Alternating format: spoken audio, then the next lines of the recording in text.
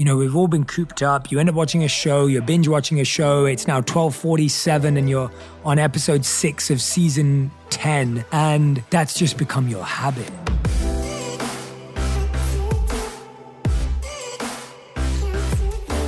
Hey everyone, welcome back to On Purpose, the number one health podcast in the world. Thanks to each and every single one of you. I want to take a moment, as always, to just pause and say thank you. I am so grateful for the love you gave to the Alexis Ren podcast, the Matthew Hussey podcast. They were two incredible conversations and you turned up. You've made us one of the most globally, not just nationally, but globally top-ranked podcasts. And that wouldn't be possible without all your support, without all your sharing, without you telling your friends, your family. I bump into you all the time and I'll hear people say, my family just told me about your podcast. My friend just told me about your podcast. And I even hear people still say to this day, Jay, I didn't know you had a podcast. I'm like, wow, it's amazing how much it matters that you tell people and you share this. So I want to thank you because I see that. I see you engaging. I see you starting conversations. And I hope you see me trying to share as many of your posts about the podcast as possible. I go through Instagram and Twitter regularly to see what you're learning and what you're feeling. And I love seeing all the incredible things that come out of that. Now, today I wanted to talk about the 7 early signs of burnout and 7 simple and practical ways to heal and recover. And what really prompted this for me is I started to realize that most of us wait too long to deal with burnout. We wait for too much to go wrong to deal with burnout. We wait till things are really difficult and really challenging before we truly respond to burnout. And I want to stop that culture. I want to end that culture where we wait till things are so difficult. And I've seen people, I've worked with people, I've experienced people crawling their way back to their health, which is possible, by the way. It is always possible. But why make it that hard for yourself? And I've realized that in my life, I've been at that point as well. I've experienced complete burnout where I was in bed for 14 hours a day. I was completely energyless. I couldn't even have proper eye contact with someone. And that was many, many years ago now. But now, when I think about it, I've noticed that I've got good at noticing early signs of burnout. And that's what I want to help you with today. It's what are those early signs? What are those signs where you're not even convinced you're burnout? You just feel, oh, it's nothing. I'm fine. How many of you right now are listening to this going, Jay, I'm fine. I don't even know if I need this episode. I'm not even sure this is right for me. Well, I promise you that this episode is going to be so useful, even if you don't feel burnt out, because that's the point. We wait too long. We wait till too much is wrong to actually make a change. Now, I was reading some really interesting studies, and one particular one by Winona State University on burnout. They said that they found that the average professional experiences burnout by the age of 32.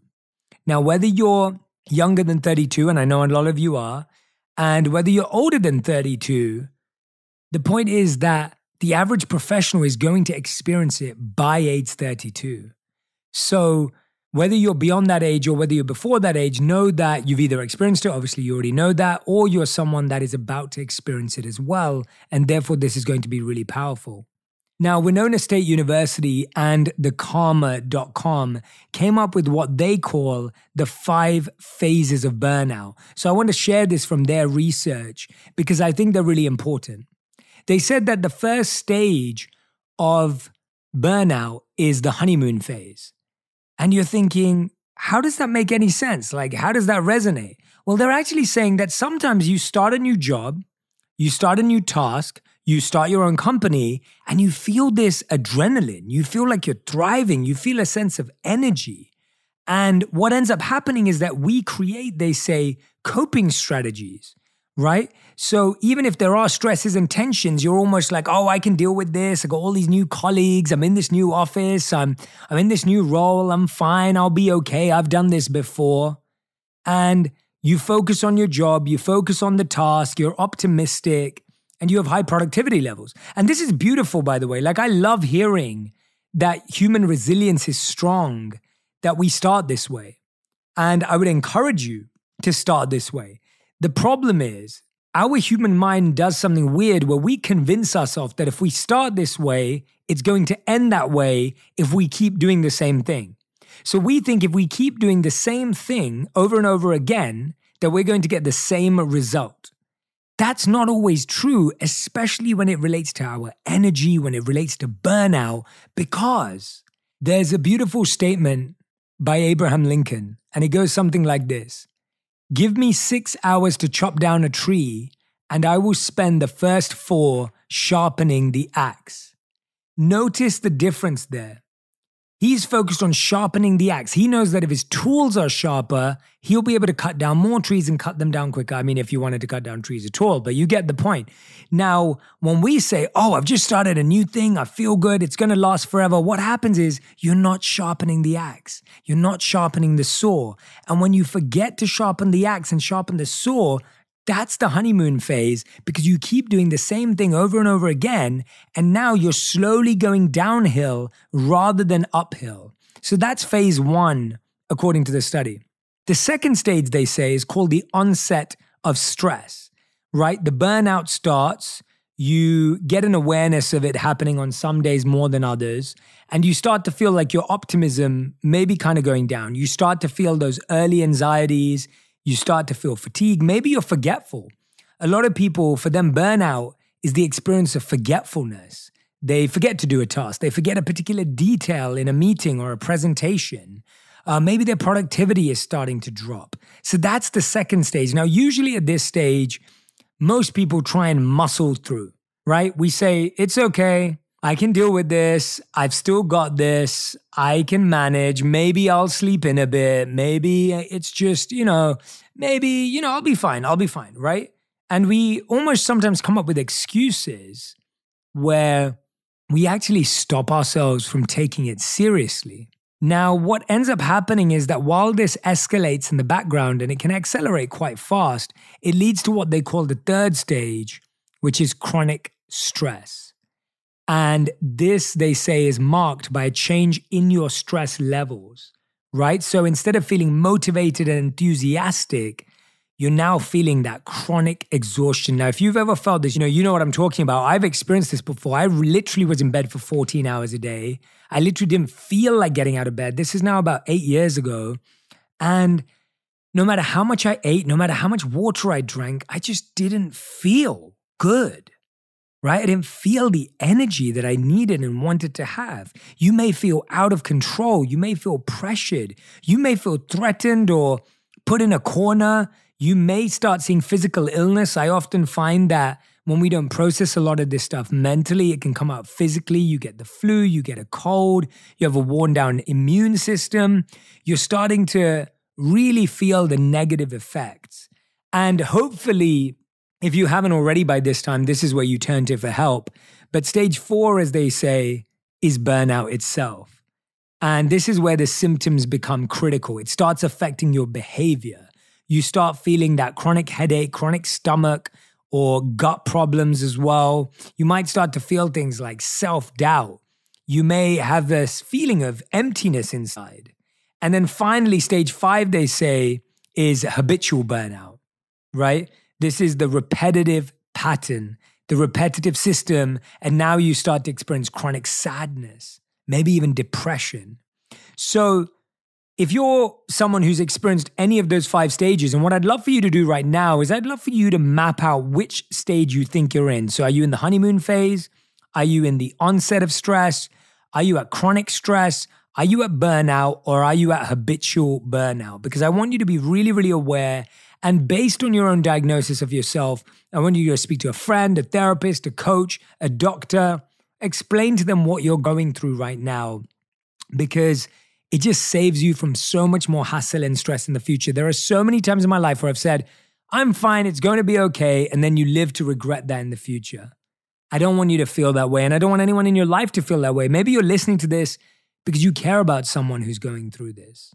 So, the first thing I want you to do is write down which phase you're in. I'll say them again. Honeymoon phase, onset of stress, chronic stress, burnout, and habitual burnout. And if you want to see the real symptoms, head over to thisiskarma.com and type in 5 stages of burnout, and you will find this breakdown of the Winona State University research. So what I'm going to share with you in this podcast today are some of those early signs and what you can do for each one of them. So these are practices that I've created for the early signs that I often feel. The reason that I've focused on the early signs is so that you can be truly proactive. So the first sign is, of course, fatigue. You're starting to feel tired at things that you used to find easy. For me, I start to notice this when I'm playing tennis or when I'm on a hike.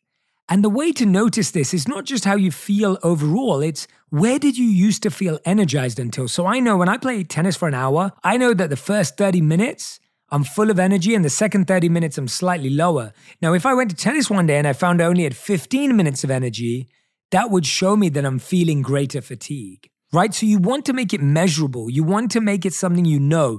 For example, I go on a hike in the mornings that I don't play tennis. It's about 45 minutes, the hike that I do. And I know that there's a specific elevation a couple of times that if I find that easy, I know I'm feeling good. If I find it hard, I know that I'm feeling greater level of fatigue. So fatigue isn't just something like, oh, today I feel tired, because you may feel tired one day and that's totally normal.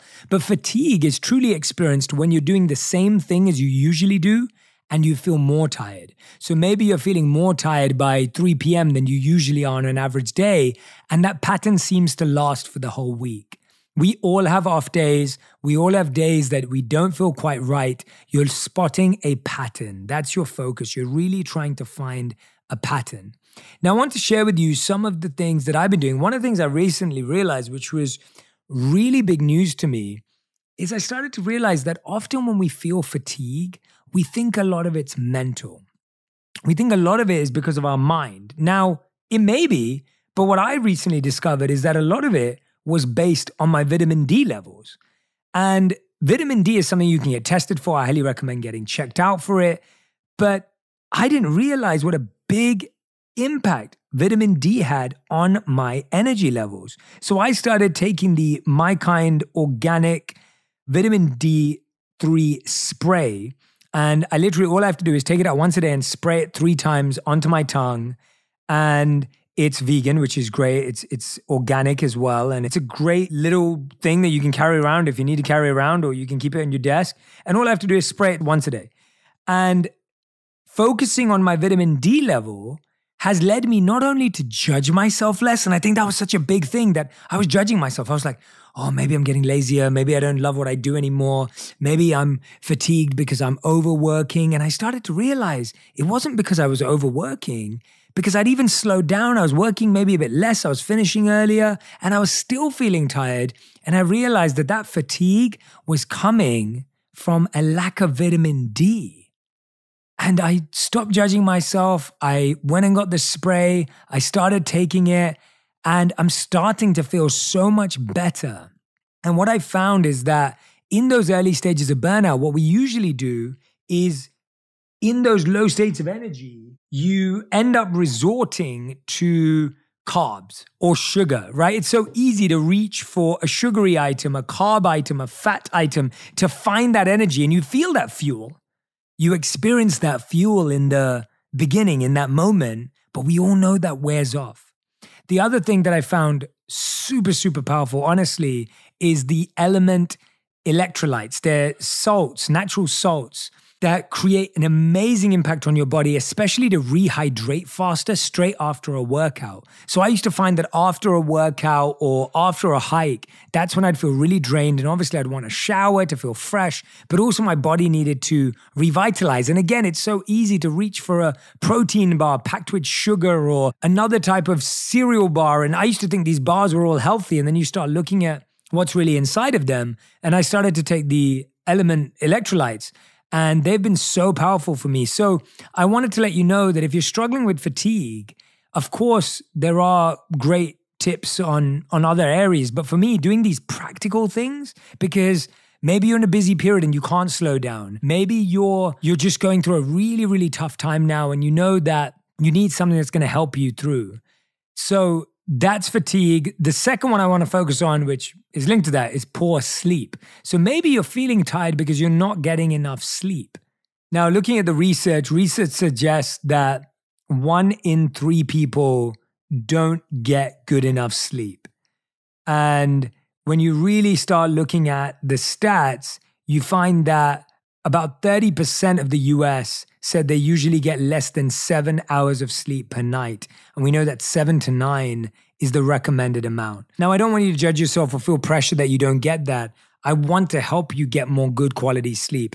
And I can find myself, you can get into that pattern of, we've all been cooped up. You end up watching a show, you're binge watching a show. It's now 12:47 and you're on episode 6 of season 10. And that's just become your habit, right? That's just become your habit. And on top of that, this is something people miss. It's not just that you're up. It's that what you're watching is pumping cliffhanger chemicals. I call them cliffhanger chemicals because the cliffhanger in the show is pumping that anxiety, that excitement, that confusion, that intrigue, that curiosity into your body. So now when you're trying to sleep, your mind's activated, you're chemically activated because now you're on a cliffhanger.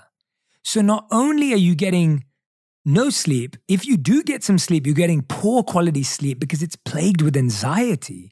It's plagued with that nervousness of, what's going to happen to that character next? Are they going to survive? Are they going to save that person?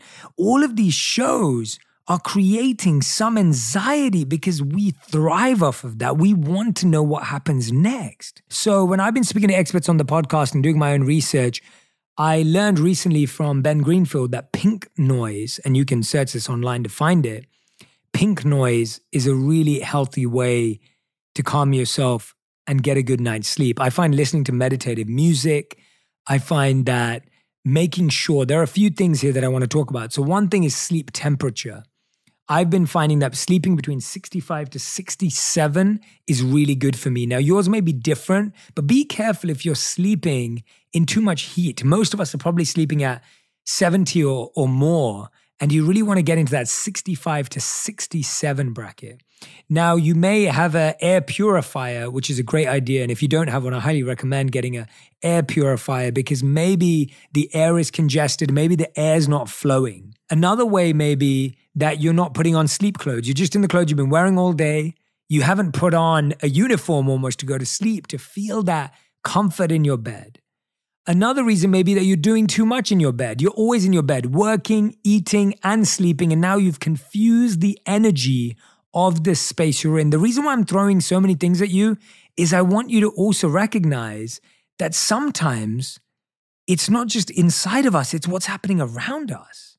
I think for people who don't sleep, so often we judge ourselves and we think, oh my gosh, like I'm struggling and I'm not doing this, and I'm not doing that right, and I wish I slept earlier, and I wish I woke up earlier, and we're pressurizing ourselves, but actually it could be an external environment. Have you got blinds? Have you got curtains? A lot of people are sleeping with not only devices in the room with lights, but having light creeping in through one of the windows, whether it's a street light or whatever it may be. So I want you to think about how you can improve your sleep this week. If you're experiencing burnout, sleep can be the most healing and one of the most practical ways of getting yourself on the road to recovery and healing quicker.